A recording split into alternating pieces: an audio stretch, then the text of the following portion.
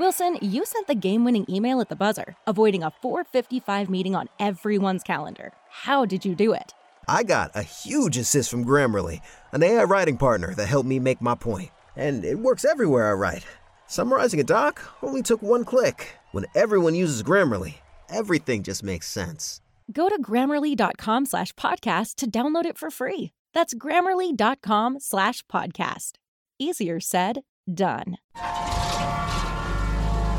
This is Cole. Learn how to tell stories in logic. My God. You're selling this shit so hard. And this is Ron. Yes. I hate your guts. Oh, that's a lie right there. Oh, desperation is a stinky cologne. We are the creative team. Oh my God, I quit. Well, it's the big ho. Did you really just book that? Michael Jordan and The Undertaker. In your face. One of them has 30 years, and the other one is just Michael Jordan. Woo! Welcome back to another exciting episode of The Creative Team. Ladies and gentlemen, welcome back to another exciting episode of The Creative Team. I am your host, Cole Dawson. And with me, as always, my hashtag team partner, Ron the Killboard. How are you doing today, bud? I'm doing tremendous. Somehow I'm going to edit back in Holst and Cole Dawson. Well, don't worry. I still have another opportunity to screw up my own name and the word host. Yes. It's been kicking my butt for 2 weeks now.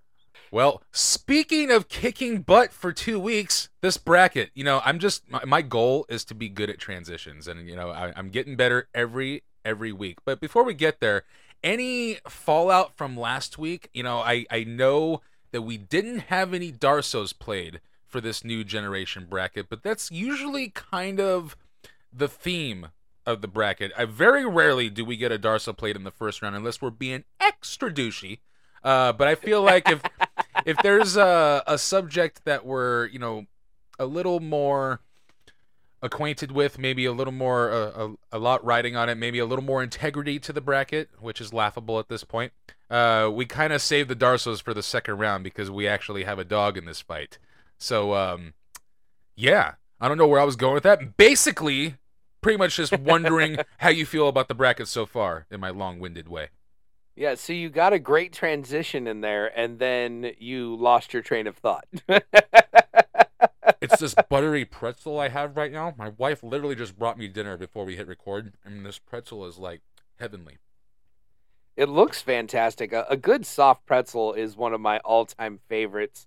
I especially love to put the cheese sauce on it. That's or some good nacho cheese sauce. That's great.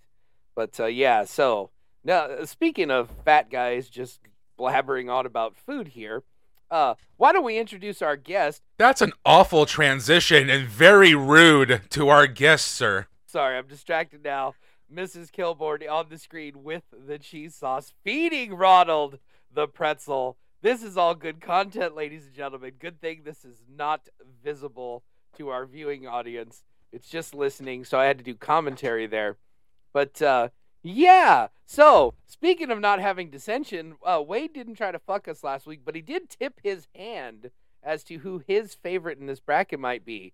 So Ron and I have been keeping it very close to our vests, have not tipped our hand yet, because we know that some shenanigans may be afoot. This is where Wade screwed us last time in our hopes of Bryan Danielson. But Wade, how you doing today? I'm doing fantastic. To be honest, though, a little green with envy to see the size of that pretzel that Ronald has. Is the pretzel making you thirsty, by the way? A little bit. Oh, okay. I'm just puzzled by this grilled cheese. I also have grilled cheese too. It's pretzels and grilled cheeses. Come on, that's the life. It looks. She brought you a real fat kid dinner now. Right? Yeah. It looks like they grilled just the cheese and like gave me soft bread. Ooh. Interesting. So it's a reverse grilled cheese. It's brought to you by Impact Wrestling.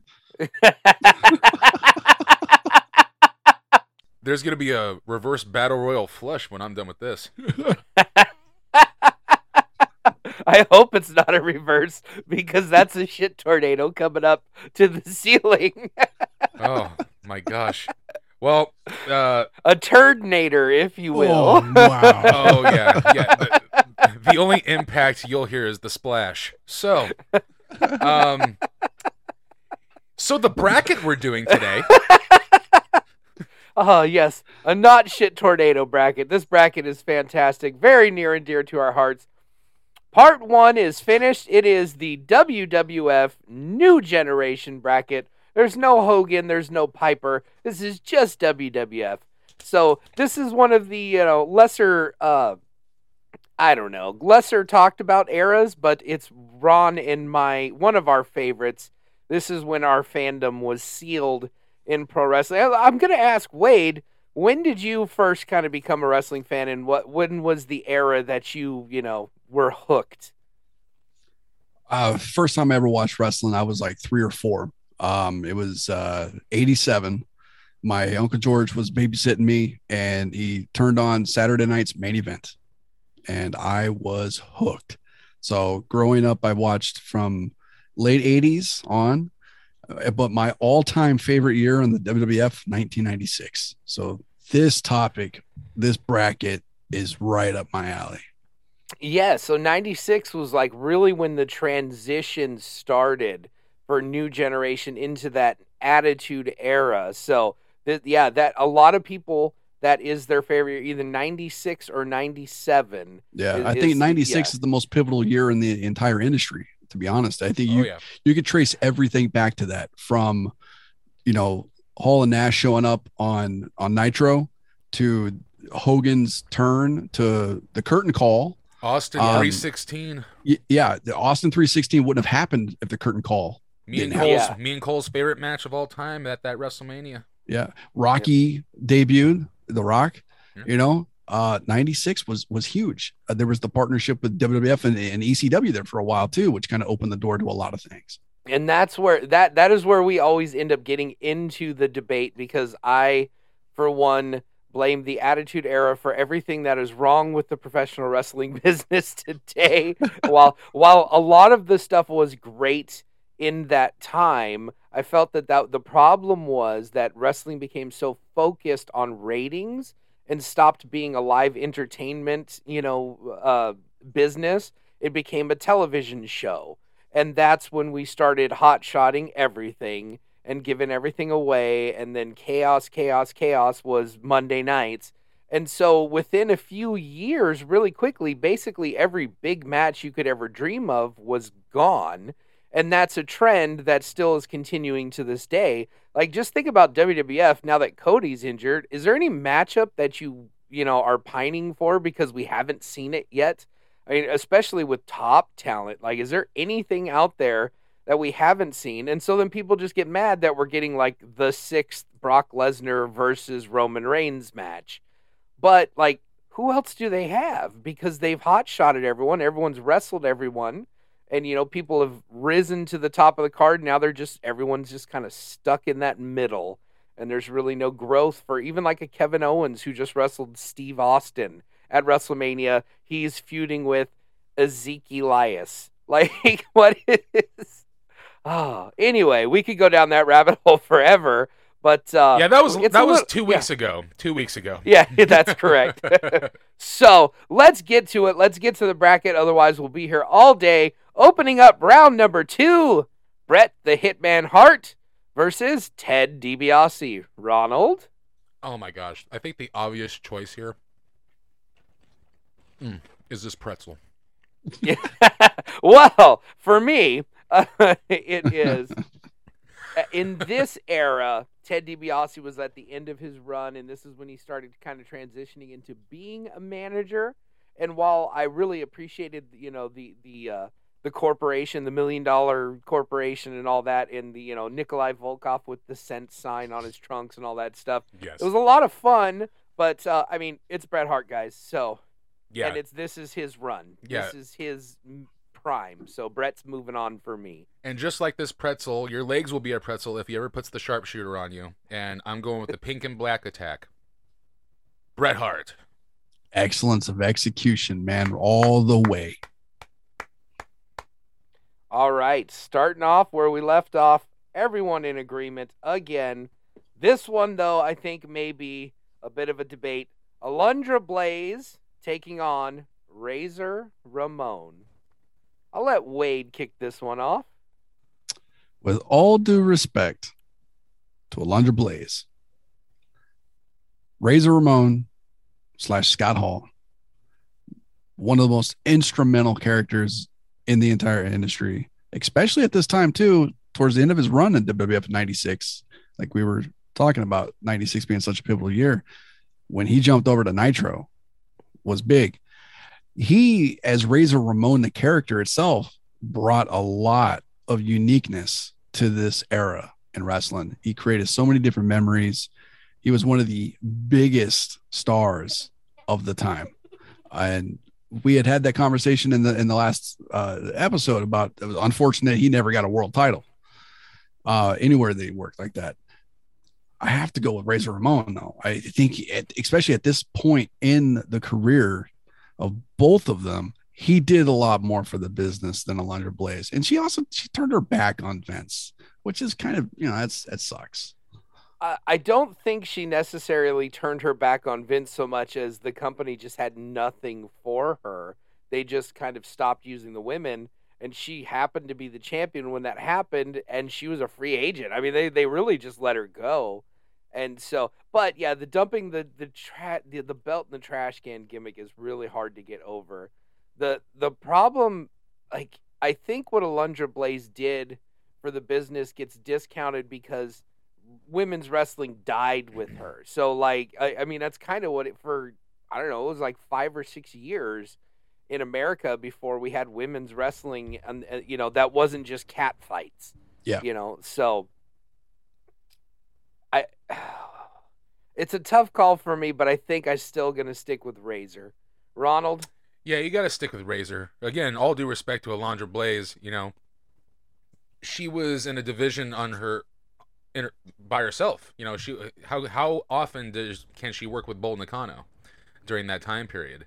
And it's funny that we talk about, like, she turned her back on Vince. She's literally going up against the catalyst for the start of the group turning their back on Vince.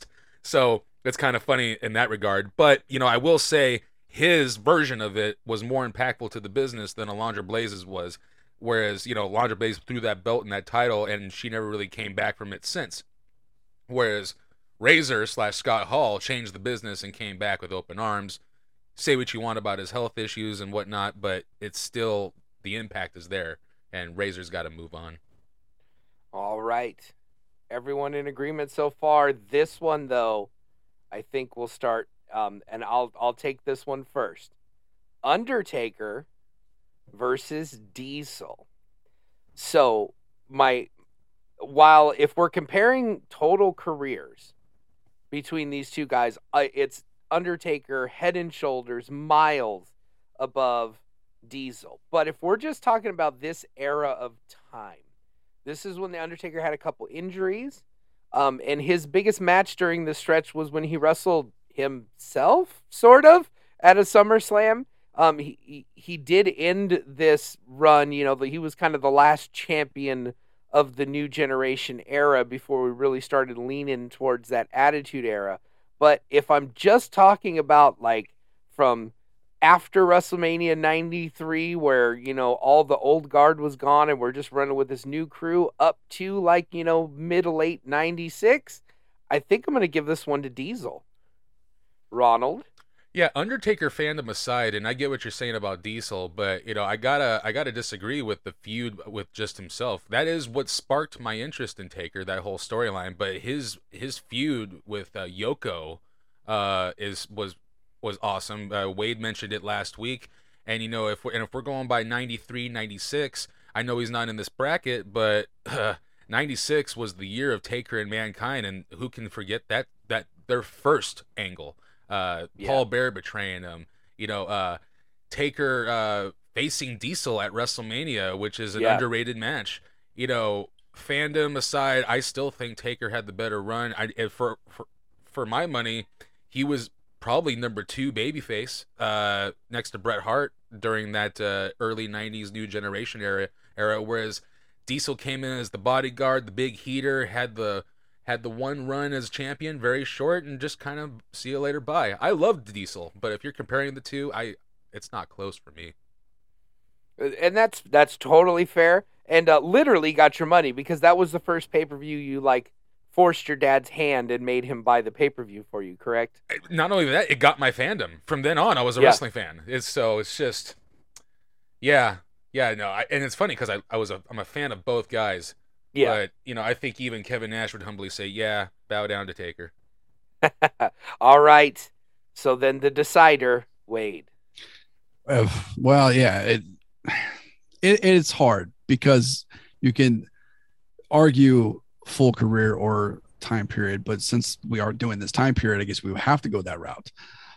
You guys covered a lot with both what they did and that time period.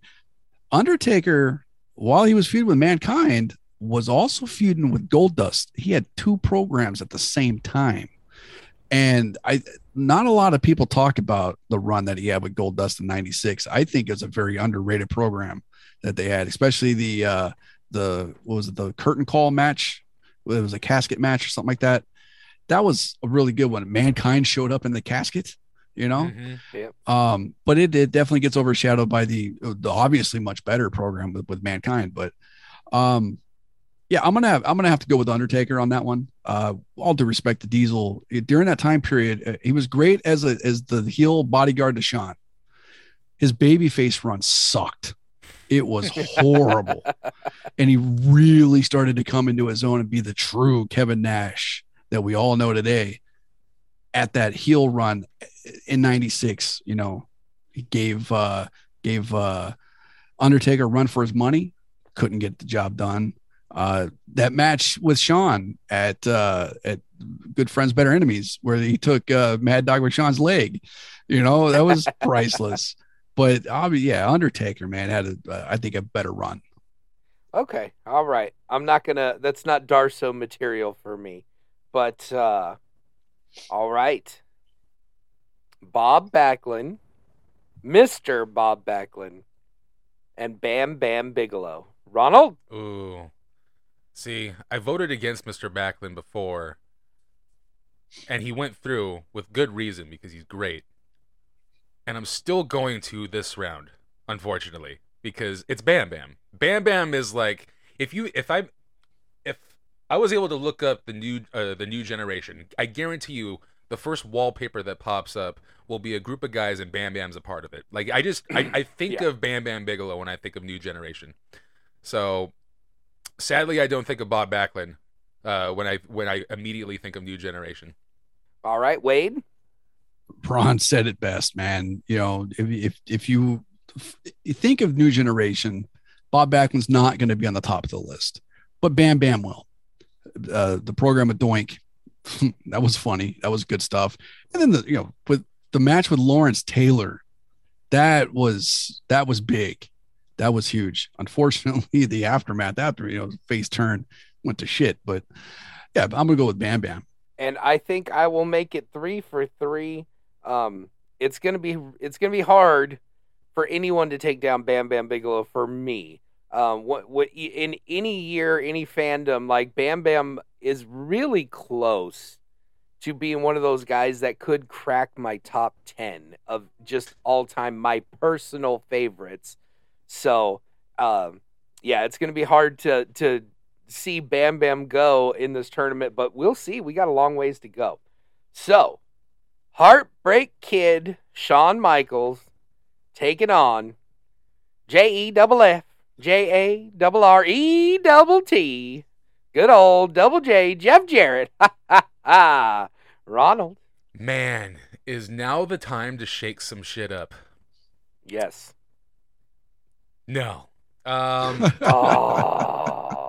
I mean, I want to see this match now. Right. They're very Today it would be good. They're very close together now. They should do it. They should definitely do it. You gotta go Shawn Michaels. I mean, new generation. He's also, if I'm gonna use the poster or wallpaper analogy again, Shawn Michaels is right up front, along with Brett and Bam Bam, just chilling, new generationing and whatnot. But yeah, I gotta go Shawn Michaels. Wade. Heartbreak Kid, Shawn Michaels. Easy, right? Yeah. Yeah. Oh yeah. I guess. This isn't this isn't quite Darsow material for me. But think of the history for you this would make. era, for me,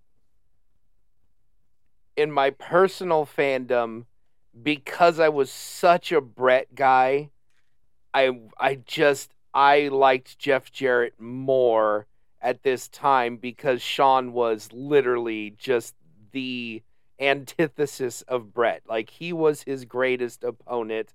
He was the guy that, I didn't like him because it was, him and Brett had heat, and so it was just hard for me to like Sean. So I would go Jeff Jarrett from this era, but it doesn't matter because I'm outgunned and I'm not Darsowing this one. I'm really trying to play strategies in my head to keep Darsow alive, but we shall see. Owen Hart versus the 1-2-3 Kid, the match that I'm gonna watch after we finish this bracket. And you absolutely should. I gotta go with Owen. He was like the heel for me in the New Generation era because, even though the Taker angle got me into wrestling, the annoying bad guy of them all at the time, just because he was the one feuding with Bret Hart in that year when I got into wrestling, was Owen Hart. And I just remember hating him mercilessly just because how much he whined and cried, and that was the gimmick he was playing, and he played it so well. So yeah, I got to give it to Owen here. I think his run as a villain doesn't get talked about enough. To me, now I'm just sitting here and I just kind of had this epiphany. Like, Owen Hart was so far ahead of his time. Like, he is Bryan Danielson right now. Like, the cheese, like when he's playing a heel, he's obnoxious, and but when he's a babyface, it's so his fire and but he's so funny and so dry, and things he does that he doesn't seem like he's winking at the crowd, but it's still funny, but you believe him. He would be the biggest star in the business right now today, bar none. No doubt about it. If you dropped him in his prime, like as the King of Hearts right now today, he'd be the number one guy in the business. And I love Sean Waltman, but 1-2-3 Kid versus Owen, it's no brainer for me. Owen Hart all day. Wade. All right, so New Generation is pretty much defined by 93 to 97, correct? Yeah, I was gonna say, like, right after WrestleMania, where Hogan did the thing with Yoko. So, like, basically, Hogan's Gone was when they really started the promotion of the New Generation. So all the big stars of the 80s are gone. And for me, I think even like towards the end of 96 is when we start transitioning into the Attitude Era. So yes, anywhere in between 93 and like right before 97 kicks off. Well, the perfect example of that then is Owen Hart. He had a 3-year feud with his brother. Yes. And it never got old. How many people could say that they had a feud that long other than Austin McMahon? Yeah. Right. And these were brothers. That's the tale as old as time. Yeah, literally. Yeah, for real. And to piggyback on what you said, Cole, about Owen Hart, if he was around today, he would be the biggest guy in wrestling. Think about this. He was definitely in a league of his own in the time that he was in during the Attitude Era, right? He did not fit in with the Attitude Era at all. No. But 1 year after his passing, yes, the influx of guys from WCW that came in would have complemented him so well. Owen and Jericho, Owen and Guerrero, Owen and Benoit, Saturn, Malenko, all these people. Oh my God. He was just, it sucks, man. It fucking sucks, dude. Yeah, it's something we talk about often on the show. I mean, because he did actually wrestle Kurt Angle. I'm pretty sure Angle's first match, it was a dark match, but it was against Owen Hart. And Owen wrestled Edge, so like he was right there. And so what happened, just for wrestling fans, it just makes it all the, because who knows what. I mean, Owen's legacy is cemented, and everyone agrees he's one of the best wrestlers ever. But I think his place in wrestling history on the list, when we start talking about who's the best ever, I think if he could have hung in for another 2 years, if he would have been around, I think Owen Hart's entire legacy is completely different. Absolutely. So. Yeah. But yeah, my vote goes with Owen Hart on this one. He continues on. All right. This one will be interesting because it's a little bit of a handicap match here. My specialty. Is it, though? Because it's Yokozuna taking on the Steiner brothers. Oh, geez. I mean, handicap rules. Who does that favor? I think Yokozuna still outnumbers them. Yeah, he still outweighs them. Yeah. Well, we all know what Scott Steiner would say about him, right? He's fat. Yeah, he's fat. I feel like if this was a real match, a real thing, there would be a suplex. Like the Steiner brothers would tag team suplex this fucker, and that would be the high spot of this match, and it would be amazing. Yes. You don't think Scott Steiner would hit the Frankensteiner off the top rope on Yoko? As much as I'd love to see him take that bump, it would have had to been like early 93, because anytime after that, I would have just been a pancake and all bad news. But, the idea of the Steiner brothers suplexing Yoko just got me excited for no reason. Like, oh, no, I'm more excited about the potential Frankensteiner. We be talking about Big Papa Puddle. But I got to go Yoko still. I think, I'm gonna tire this analogy out, but he's also on that wallpaper, the first guys I think of. Yeah. When it comes to new generation, he was also, maybe the next, probably on paper, he was probably the number one heel. And then Owen Hart pissed me off the most. Yes. But I think, Yoko is definitely a shoe-in to go far in this bracket, and I'm going to vote for the man now. Wade? It not only with what you guys had said about Yoko makes the case for Yoko, but the Steiners were only in the new generation for 93. They left in 94. Yoko was there the whole time. So by default, Yokozuna has to go through just on that alone, on top of everything else you guys had mentioned about the guy. Yeah, being the main event for a whole 18 months. I mean, he was the tippy top guy for that run there, and unfortunately his weight just got out of control.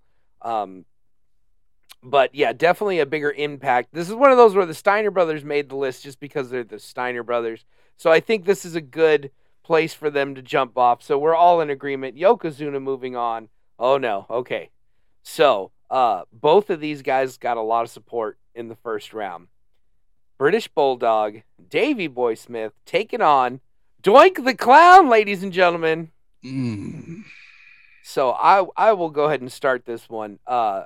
This is a tough call because, I mean, obviously in the annals of professional wrestling, Bulldog had the more accomplishments and was arguably the bigger star. But I think the lasting impact that Doink the Clown had, and still to this day, is talked about in video games, and I mean, it's insane to me. I'm shocked that we haven't had a revamped Doink the Clown at some point. Like, it's just kind of weird to me that we haven't revitalized it. I understand that if they did the silly, funny, happy Doink, it would be cool for a couple weeks. But I think if they went back to the original idea and revamped it now, maybe you have, somebody who's a disgruntled employee and they just head into the Doink territory and they become an evil clown. I think it would really work today.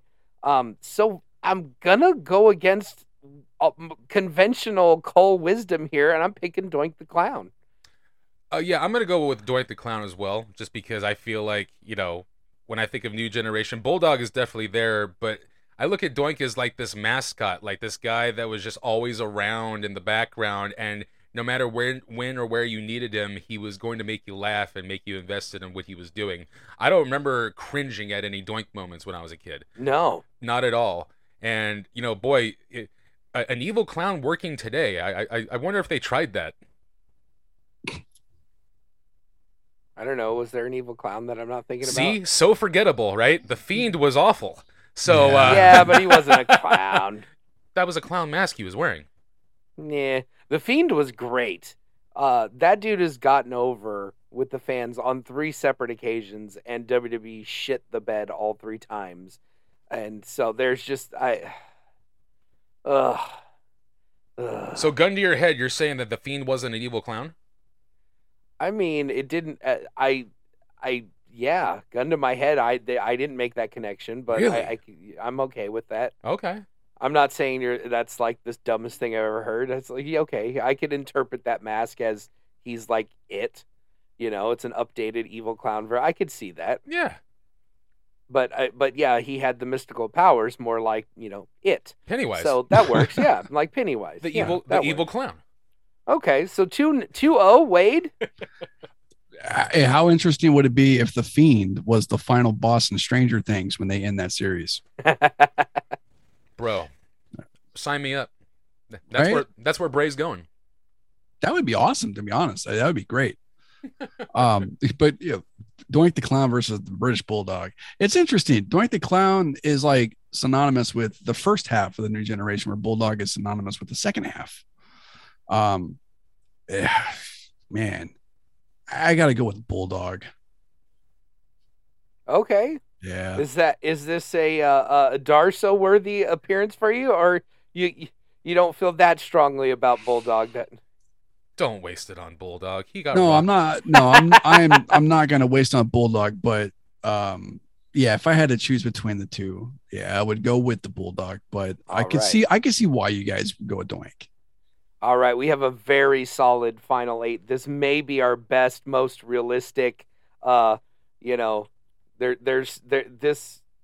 integrity of this bracket is strongly intact, because this is where things heat up. Bret, the Hitman Hart, versus Razor Ramon.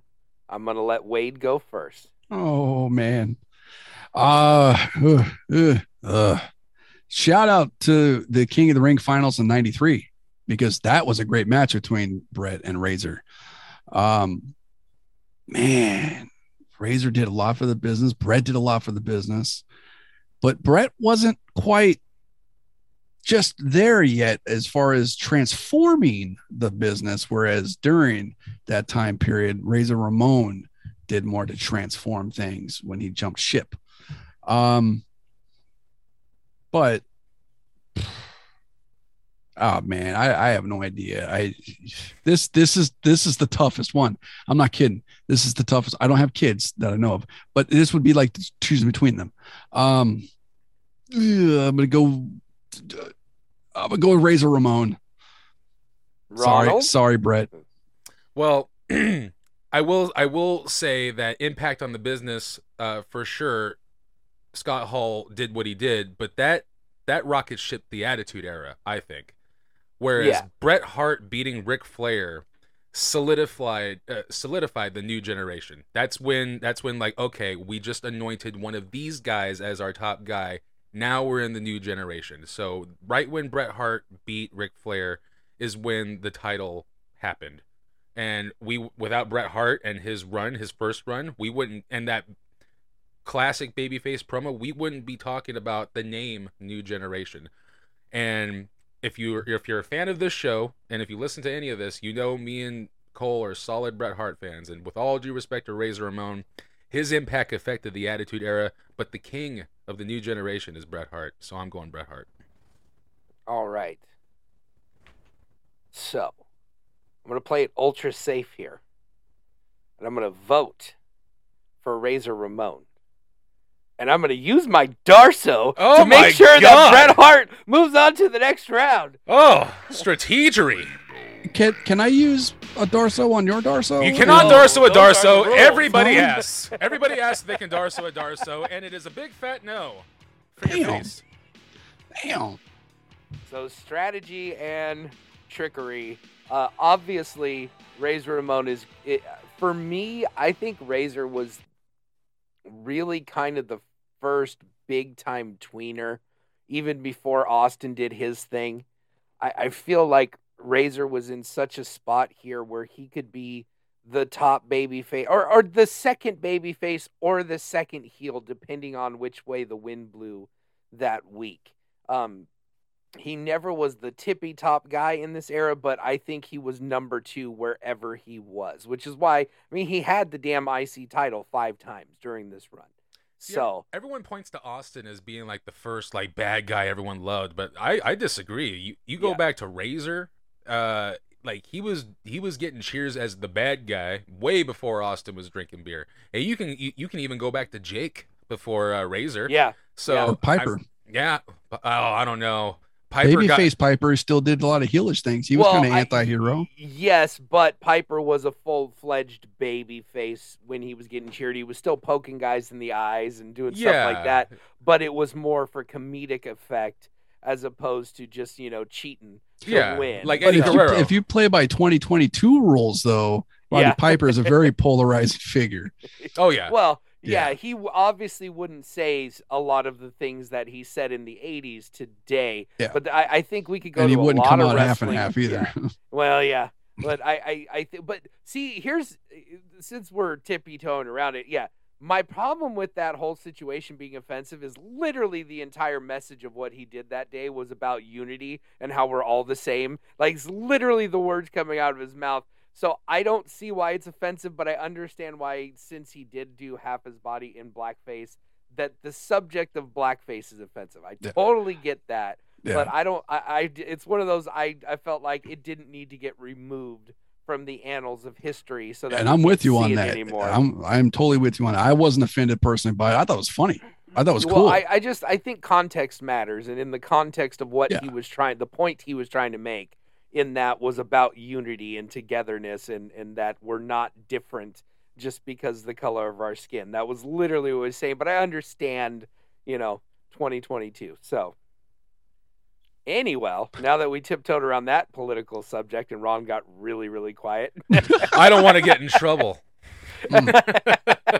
Correct. So, all right, Bret Hart, moving on. Thank you, Barry Darsow. All right. Undertaker, Ron, this is going to suck. Undertaker and Bam Bam Bigelow. Oh, man. Yeah. And my poster analogy can't work for this because they're probably next to each other on this poster. Right, yeah. These guys are as new gen era as it gets. Yeah. Because really, like, even though last round I kind of downplayed what The Undertaker did during this era, this still was when, like, the depth of the character started kicking in. Because, like, with the gimmick, he was literally given just a god-awful, terrible gimmick that most people would laugh out of the building in the wrestling business, and nobody would think this shit's going to get over, nonetheless last for 25 freaking years doing this gimmick with a couple pit stops along the way. But this was definitely the era where it was like, okay, we either got to, like, really expand upon this character or it's got to go away. And he grew this ridiculous over-the-top, so I think this is a very crucial era for The Undertaker. Absolutely. It defined him. It made it. He was able to take such a corny, like, see-throughable gimmick and make it work and make even like older kids question it. He even said it funny on an interview. He was like, people would think, I know he's not dead, but something's wrong there. Like, this guy's weird. Right. Yeah. So for him to be committed to that in and outside the ring and do it for so long and then go back to it when everyone's grown up and cynical and kind of like, bitter about wrestling, half and half, he still made that work. And, I love Bam Bam to death. He's one of my favorites to watch, especially study, when I was wrestling. But now we're comparing runs and my personal fandom, obviously. And, it's me, so it's got to be Undertaker. Yes. This is tough for me because as much as when you look back at the entire body of work for The Undertaker, I respect the man so much, and his career is really unparalleled. There's nobody that was with the same company actively wrestling for 25 years like he did, I mean, maybe Vern Gagne and the or the AWA, but guess what? He owned the freaking company. So, of course, he worked and was active and a top guy that whole time. But, man, I just love Bam Bam Bigelow. And in this time, if I'm picking my fandom back then, it's Bam Bam by a landslide. And then if I go to my personal preference on careers, the whole thing, I still slight edge for Bam Bam for me. So, 1-1, Wade, you have the deciding vote. We're going with the poster analogy thing. Bam Bam Bigelow was in WrestleMania, the arcade game, so was The Undertaker, but he wasn't in the In Your House game. Undertaker was in both. Going with The Undertaker. Video games for the win. Yes. Not mad at it at all. All right. Does Bam Bam have a movie with the New Day? Was he alive when New Day was even made? Hey, Undertaker's dead too, okay? You beat me on a technicality. You guys agreed and you're arguing. This is great. All right. Oh, sort of regretting using my Darsow now. I'm not. The second you used it, I was like, oh, this is going to be so much more fun. Heartbreak Kid, Shawn Michaels, and Owen Hart. Oh. See, I know this match happened, but I feel like the match we could have had got away.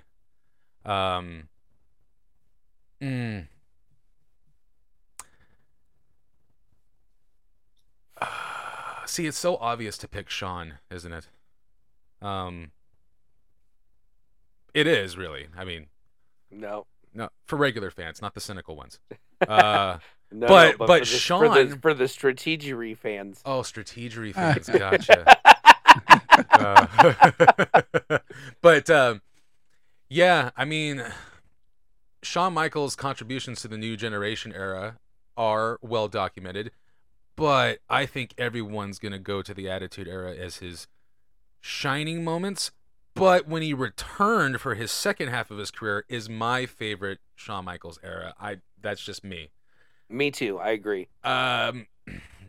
So as far as like me looking back at the new generation era, the person who gave me the most memories, the most pivotal moments, or being a part of it, rather, for strictly the time period, I'm going to go crazy and pick Owen Hart. Not mad at it.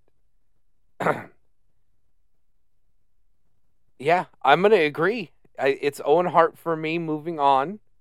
Like I said, at this point, it just in my fandom, I'm never going to get over Shawn screwing Brett. Like, I knew, even then, like when I was a kid, I knew it. I knew he was in on it. I knew he knew. I know he tried to pretend he didn't, but I knew he knew. And so, it's Owen for me. And so now the ball is dropped in the court of one Wade Needham. All right. Shawn Michaels is my all-time favorite, right?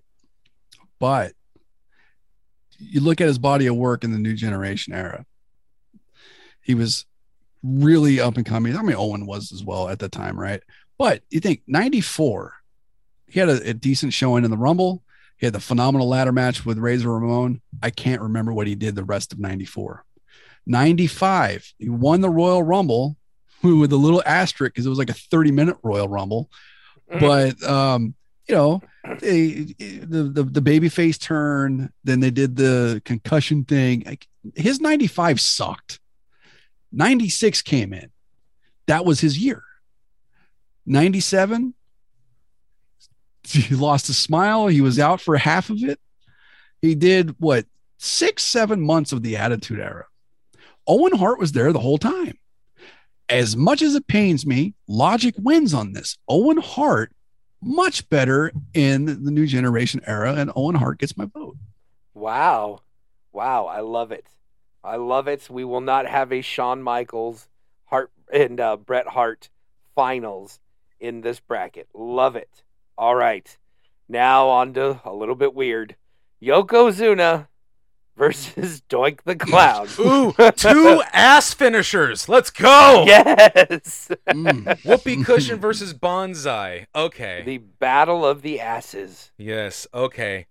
I think everyone knows my opinion of Yoko. Yokozuna is probably, he could have won our big man bracket, but he just happened to be standing across Vader in one of the matches, and it didn't go well for him. But I feel like this bracket has really shined a new appreciation light on Doink the Clown and what he meant to the era. So I'm probably going to be outvoted, but just for the sake of content, I'm gonna fucking throw a pie in everyone's face, and I'm gonna say Doink for reasons, for a lot of hilarious reasons. Oh, Wade. And may I just add, we didn't put Jerry Lawler in this bracket, and he's not necessarily new generation. He's not necessarily a new generation roster, but he was in the thick of it for the new generation era. Like he was a monster heel for Brett. And the Doink thing reminded me of Jerry Lawler, so I'm kind of like kicking myself that I didn't push harder for Jerry Lawler to get into this bracket, because he has contributed so many memories to most of these guys in this bracket, and I think as I'm thinking of all of it, it's solidifying my choice for Doink even further. I'm surprised you guys didn't put the Smoking Guns in this thing. Well, it was either the Quebecers or Smoking Guns, and then it was just personal taste. Yeah, for right, me. There you go. So. Fair enough. I really like Jacques Rougeau. I think he's one of those underrated talents of all time. He's really great. My favorite tag match I've ever seen in my life, still to this day, is I got a tape of a show from the old LA Sports Coliseum, and it's the Rougeaus versus the Hart Foundation. It is just absolute masterclass of tag team wrestling, where it is literally 15 minutes of Brett desperately trying to make a tag, and the Rougeaus did every dirty heel trick in the book. They even got the tag at one point, but they had the ref's back turned. Like, they did every spot to cut off that tag. And when he finally hits the tag to Anvil, it's just insane. The crowd erupts. And this is just a show in LA between, the two tag teams. But it's incredible. It's a masterwork. I love it. Another Bret Hart masterpiece, of course. Tremendous. So, Wade, you were picking between Yoko and Doink. All right. What's the score so far with these two? It's one. Ron voted 1 for Doink, so you are second this time. Oh man. All right. I respect everything that both guys have done. Man, Yokozuna, one of the greatest big men of all time. Really, really. Great character. Came in at the right time. He did some great business. I have to go with what I said in the previous episode, though, about Doink the Clown and his long-lasting, effect on the business. To this day, people still dress up as Doink and perform all around the world. They don't do that for Yokozuna. That means something to me, Yeah. So I'm going with Doink the Clown. A little bit harder to pass yourself off as Yokozuna than Doink the Clown. It's a little tough. But so for me, this would definitely be Yoko. Everything we've said about Doink is absolutely true. Yoko was the top guy for 18 months of this run. And, while we love, especially the Matt-born Doink, the, God, I can't even think of the guy's name. The last guy that was Doink for all those years. Steve Kern? Steve Kern was a short-term Doink. Ray Apollo was Doink when he feuded with Bam Bam and all that stuff. So Lombardo had a Doink run too. Yep. There were 4 different. So for me, simply the fact that 4 people carried off Doink through this 4-year period, whereas Yoko was always Yoko, I would vote for Yoko, but I'm outgunned here, so there's not much I can do about it. Doink the Clown in the final 4. Oh my gosh. That's where we are, ladies and gentlemen. He's this bracket's Santino. Oh God, no, because I'm not mad at it. Give give it time. He might be this bracket. God damn it.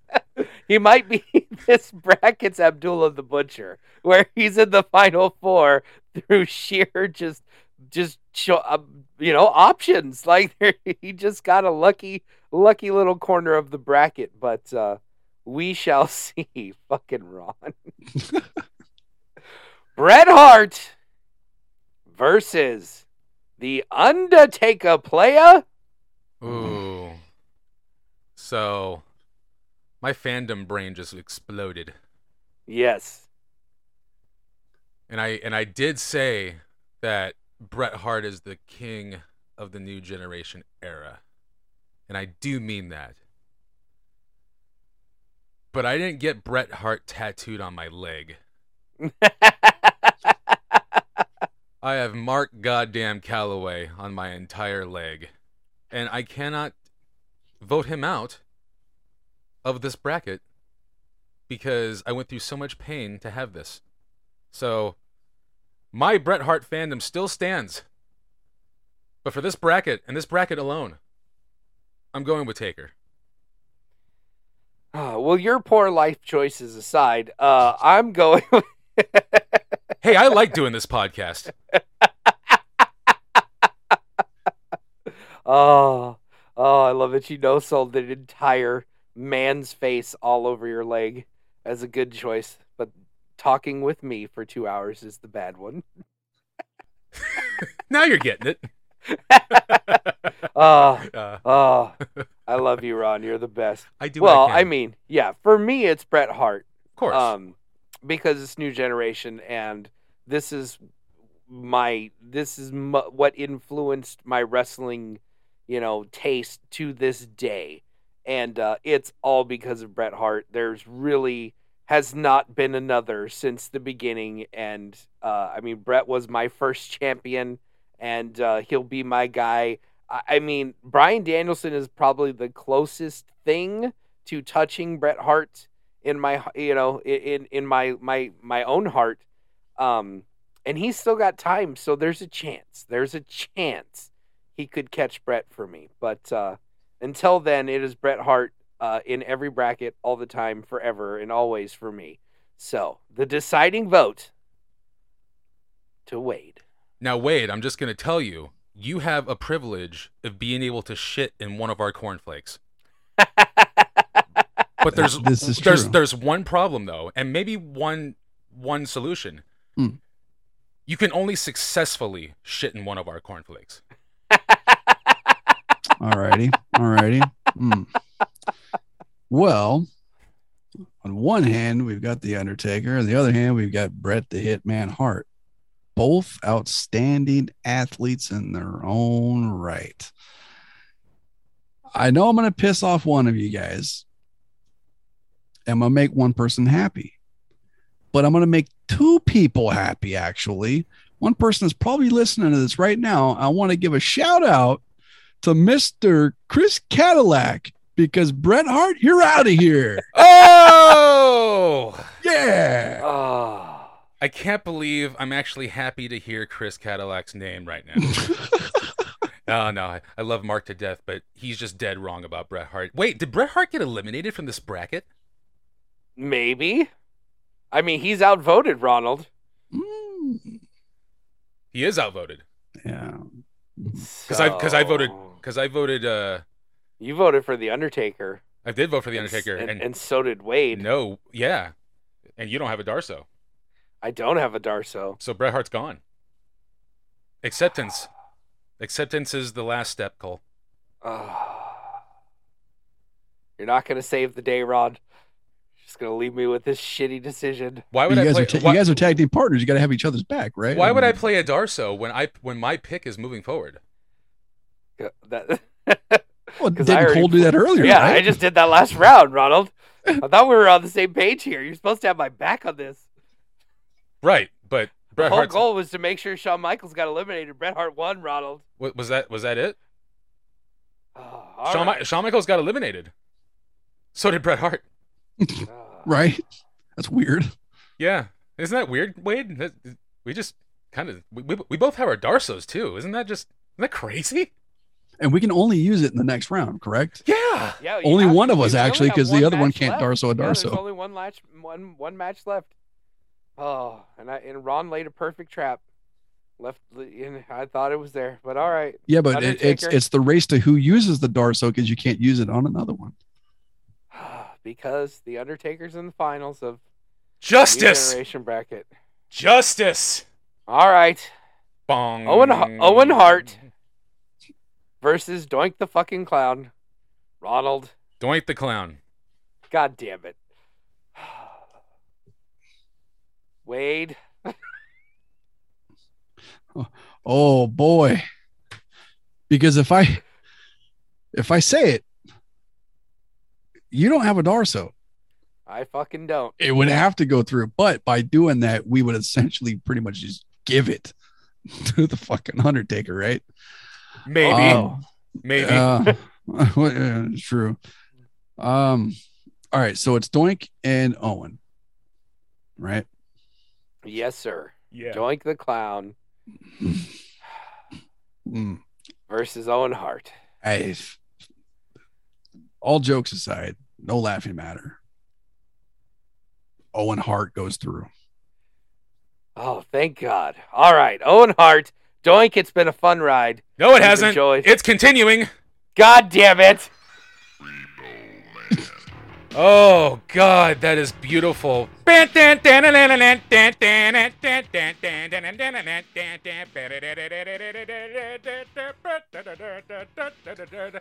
going to be awful to listen to as we're hearing the Repo Man's music and Ron's subpar humming of the Doink the Clown theme. And I'm pretty sure Cole just got another dose of his shenanigans. Would you just take a bite out of there, Cole? Did you need to escalate the usage over there because of reasons and discoveries and just monumental, I mean, word of the day, strategery.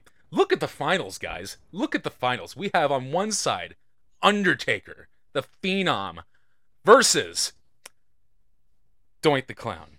Can you imagine the promos on the way, Dink and Paul Bearer?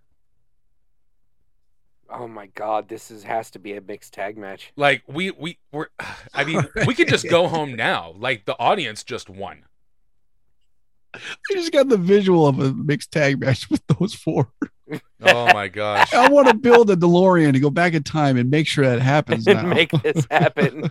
Oh my Matt Bourne Doink with Dink versus Paul Bearer and The Undertaker. Yes. SummerSlam main event, 1994. Oh boy, Taker, looks like you're gonna be resting in pies. Oh, God damn it. Well, we're here. We're here. The finals have arrived. There is not one heart in sight, so there is no integrity left in this entire bracket. I was even going to vote for Owen over Brett or Taker. I was like all excited, like, you know what? I'm gonna do something weird, and I'm gonna try to put Owen over in this thing. But now it's just fucking Doink and Taker. So go ahead, Ron. Buddy, you definitely escalated the weirdness. I'm glad you're a part of it. All jokes aside, I shot my load too early. Yeah, the second you played your Darsow, I was like, oh, this could be fun for a number of reasons. Might as well go for the worst one. It's not the worst one. It's not the worst one. We got Doink the Clown versus Undertaker. This could have been Bob Backlund versus Doink. Yeah. That would have been great. This could have been the Quebecers versus Alondra Blaze. Even if I am outvoted and Doink just takes this thing out of spite, I'm still happy. Very much happy. You just shit all over the last thing I had, Ron. I know. It's literally, I made it to, it's a chessboard. I literally made it to where even if I'm shat on, I win. So I'm just going to say it because, I'm not going to use the argument that I actually went through 12 hours of pain to put half of a design of this man on my leg. But Undertaker wins this bracket for me until the best thing happens ever, hopefully.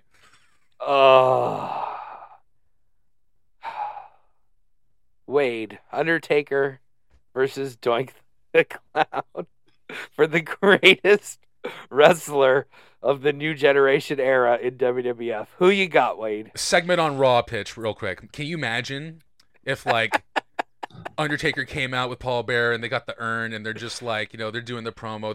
They're doing like the graveyard show or whatever it is. And then Doink the Clown comes out and goes, "Hey guys, how do you know that that's your real urn?" And then Paul like opens it up and it's just like all like the surprise snakes. Or like just an explosion of pie cream.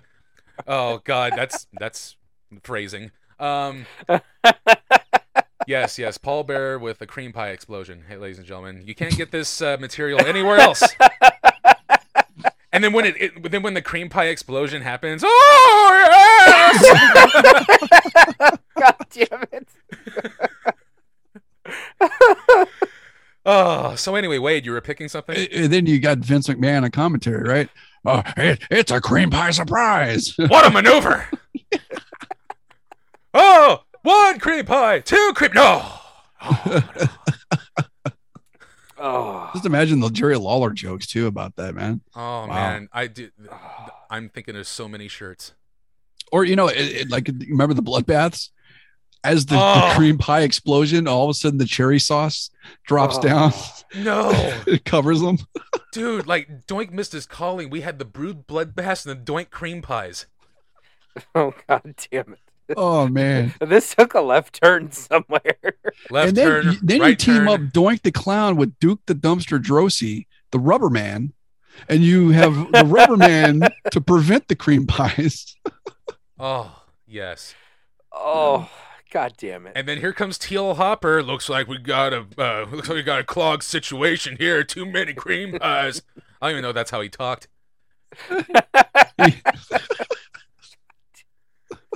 And then Mad Mountain Rock does a power slide with the guitar. Cream pie. Writes a cream pie song. Oh, so it's been fun creating this podcast for you guys. Let's not forget Mantar sitting front row too. Mantar, a creative team veteran, a star among stars. And then we can really find out if Tony Schiavone has enough to come to shampoo a buffalo. Yes, absolutely. Yeah, and then when Paul Bear is doing all these exploding cream pies, Mantar just makes a cameo and says, "Boy, that really makes me horny." Oh, jeez. Because he's got horns? Yeah. You know what would be a great name for all of this, this whole package right here? The Aristocrats. Yeah. That's the new Aristocrats joke.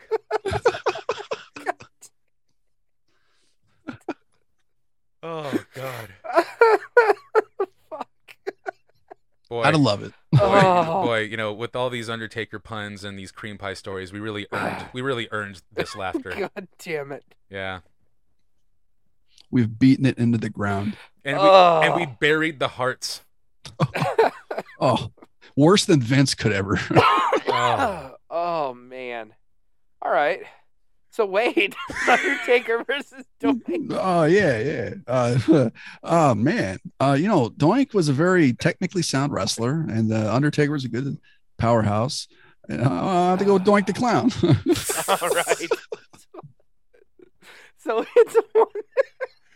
So it's literally up to Cole. He gets the privilege of naming the new generation bracket winner between The Undertaker and Doink the Clown. Cream pies versus cremation. What the fuck happened today? Oh. The most downloaded episode of our careers is about to take place. The episode where we get canceled for talking about cream pies for 15 minutes. And Paul Bear receiving them. Oh, yes. I can't even talk. So, with creative team shenanigans in mind, the greatest wrestler of the new generation era of WWF is fucking Doink the Clown. Yes. Whoopee cushions, cream pies, makeup. water flowers, Midgets. We can say it. They won today. We can call them whatever they want if they're winners. This makes me so happy. Like, I've never been so happy to take a pie in the face. I guarantee you that all of our listeners put this episode on knowing full well that Bret Hart was winning this bracket, and we delivered a total swerve today. You know what? Bret can't win everything. Ask Vince that. Yeah. Oh, so there you have it, ladies and gentlemen. Doink the Clown, the greatest wrestler of the new generation era of WWF. Wade, can you say that? Can you say that one more time, Cole? Slower. Doink the Clown, the creative team's greatest wrestler of the new generation era. Doink the Clown. Oh, well, Wade, this has been an absolute blast. Thanks for moving your schedule around and trying to help us busy guys out. We're getting ready for, Ron's been on vacation. I got vacation coming up, so we had to slam a lot of content out. So thanks for working with us. Do you have anything to plug? Any closing thoughts before I close the show? I just want to thank you guys so much for, inviting me back onto the show. After this episode, I don't think you guys are probably going to want me on here again, but oh no. I'm begging so many differs right now. But no, thank you guys so much for having me on. If everybody out there wants to check out my wrestling blog, my shit wrestling blog, ringscoops.com, not to be confused with Ring Poops. But yeah, ringscoops.com. We got a podcast, we got Twitch streams. We're working with the Starlight Children's Foundation actually for fundraisers. So check that out as well. If anybody wants to donate, we have a Tiltify link that's going to be up on the website as well. And any and all, helps out with the Starlight Children's Foundation. Even if you can't financially donate, if you share the link, create some awareness, let's help out the children around the world. That's fantastic. I always like when our guests are doing good work in the world. Now, not to shit all over what you just said or act like it's not important, because it really is. I love the charity. I have more questions about this card game. What is the objective? How does this card game work? This Ring Scoops playing card game. Great question. Let me grab the box. I'm a little rusty on selling this thing because we haven't sold any. But do you think you have what it takes to cut the greatest promo in professional wrestling history? Step through the ropes, pick a gimmick, and know your role. Ring Scoops Wrestling Card Game is the ultimate pro wrestling fan party game. Draw cards at random. Use your creativity, cut a promo on your opponent while the audience cheers. Pretty much what you do is you get anywhere between 3 and 8 people to play. 2 people at a time play. You pick a gimmick card, you pick a stipulation card, a venue and whatnot. And as that gimmick with whatever stipulation you have, like for an example, let me pull this out real quick. So let's say Cole, you and I are going at it. Ron would be the audience. You would be the referee in this. Pull out a gimmick card. We have a superhero. So I would be the superhero. The stipulation would be that you doxed me. So that's the part of the promo that I have to mention. That's a requirement. A scenario card, we're set in the 80s. So we're in the 80s, you doxed me, and we have a match coming up. Pull out a venue card at the beach. Yes. So it's an 80s event at the beach. You doxed me. I'm a superhero, and I have to cut a promo on you. And your gimmick would be, let me pull out a gimmick card for you. You're a computer hacker, which works out perfect because you doxed me, right? For the 80s. Exactly, that too. But here's the thing is you have to have a stipulation card as well, which is a hindrance for you. So what I did to you, I hacked your Facebook, which somehow Facebook exists in the 80s. Yes, you hacked the hacker. Yeah. which, thinking about it, this is a great promo, right? For both of us. Yeah, so it makes sense. Yeah. So you have up to 2 minutes. I cut a promo, 2 minutes, you cut a promo. Then the audience / referees vote on who cut the better promo. So it's And it's like promo battle meets Cards Against Humanity. Yes. I love it. Fantastic. This is a great idea for a future episode, Ronald. Oh my God. think I this was would be about fantastic. to egg you guys on to just do that right now.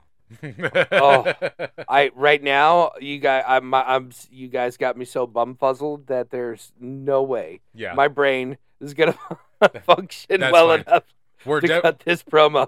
We're definitely gonna have to do a live round of this game because I think you can do it on a call, and then it'll be one long commercial for your game, Wade. I bet you anything will sell it.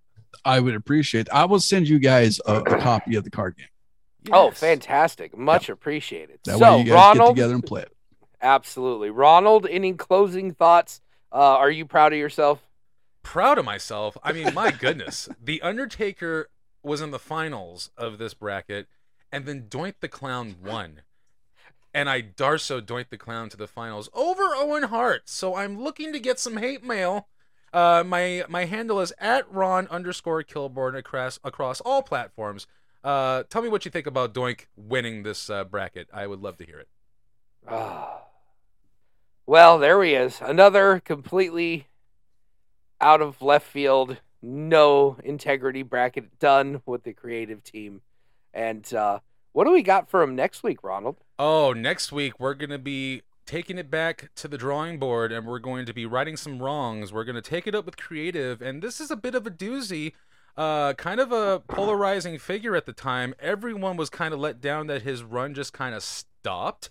But we're going to be talking about one Mr. Kennedy. We're going to talk about his win of the Money in the Bank ladder match in 2007 when it was a big deal of a prize, and like it really made the next person, and he was on his way. He said that he was going to sign a contract saying that he's not going to cash it in. He's going to sign a contract to cash it in the main event of next year's WrestleMania. And I think if he would have stayed healthy, got his mind right, I think they would have followed through with that angle. And I am going to be delighted to kind of finish that up. Let's see where we could have taken that. Let's see what we would have done instead. But I'm excited to talk about Mr. Kennedy. He was the epitome of potential, and I'm excited to rewrite some history. Absolutely. I think there would be some people that would make the argument that he really did get a big push there, but you reminded me about them dropping the ball, right there at the goal line, really. So this could be a very interesting episode. I'm excited. Ron keeps coming in with great ideas. He really has made the show better, ladies and gentlemen, I gotta say. And he should be proud of himself because he absolutely broke me today. I haven't laughed that hard in quite a long time. And when you get in your late 30s like I am, those laughing fits are fewer and further between. So I appreciate you. And so thanks again, Wade, for being with us. Ronald, I love you, you big lug. And I am your host, Cole Dawson, saying thank you. We love you, and good night. Mwah.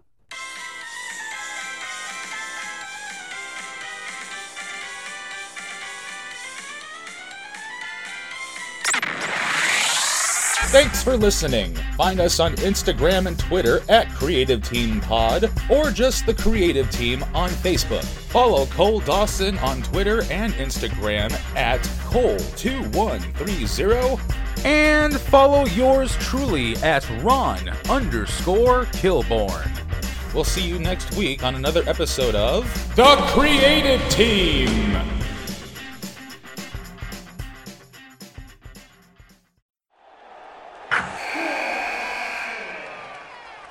Wilson, you sent the game-winning email at the buzzer, avoiding a 4:55 meeting on everyone's calendar.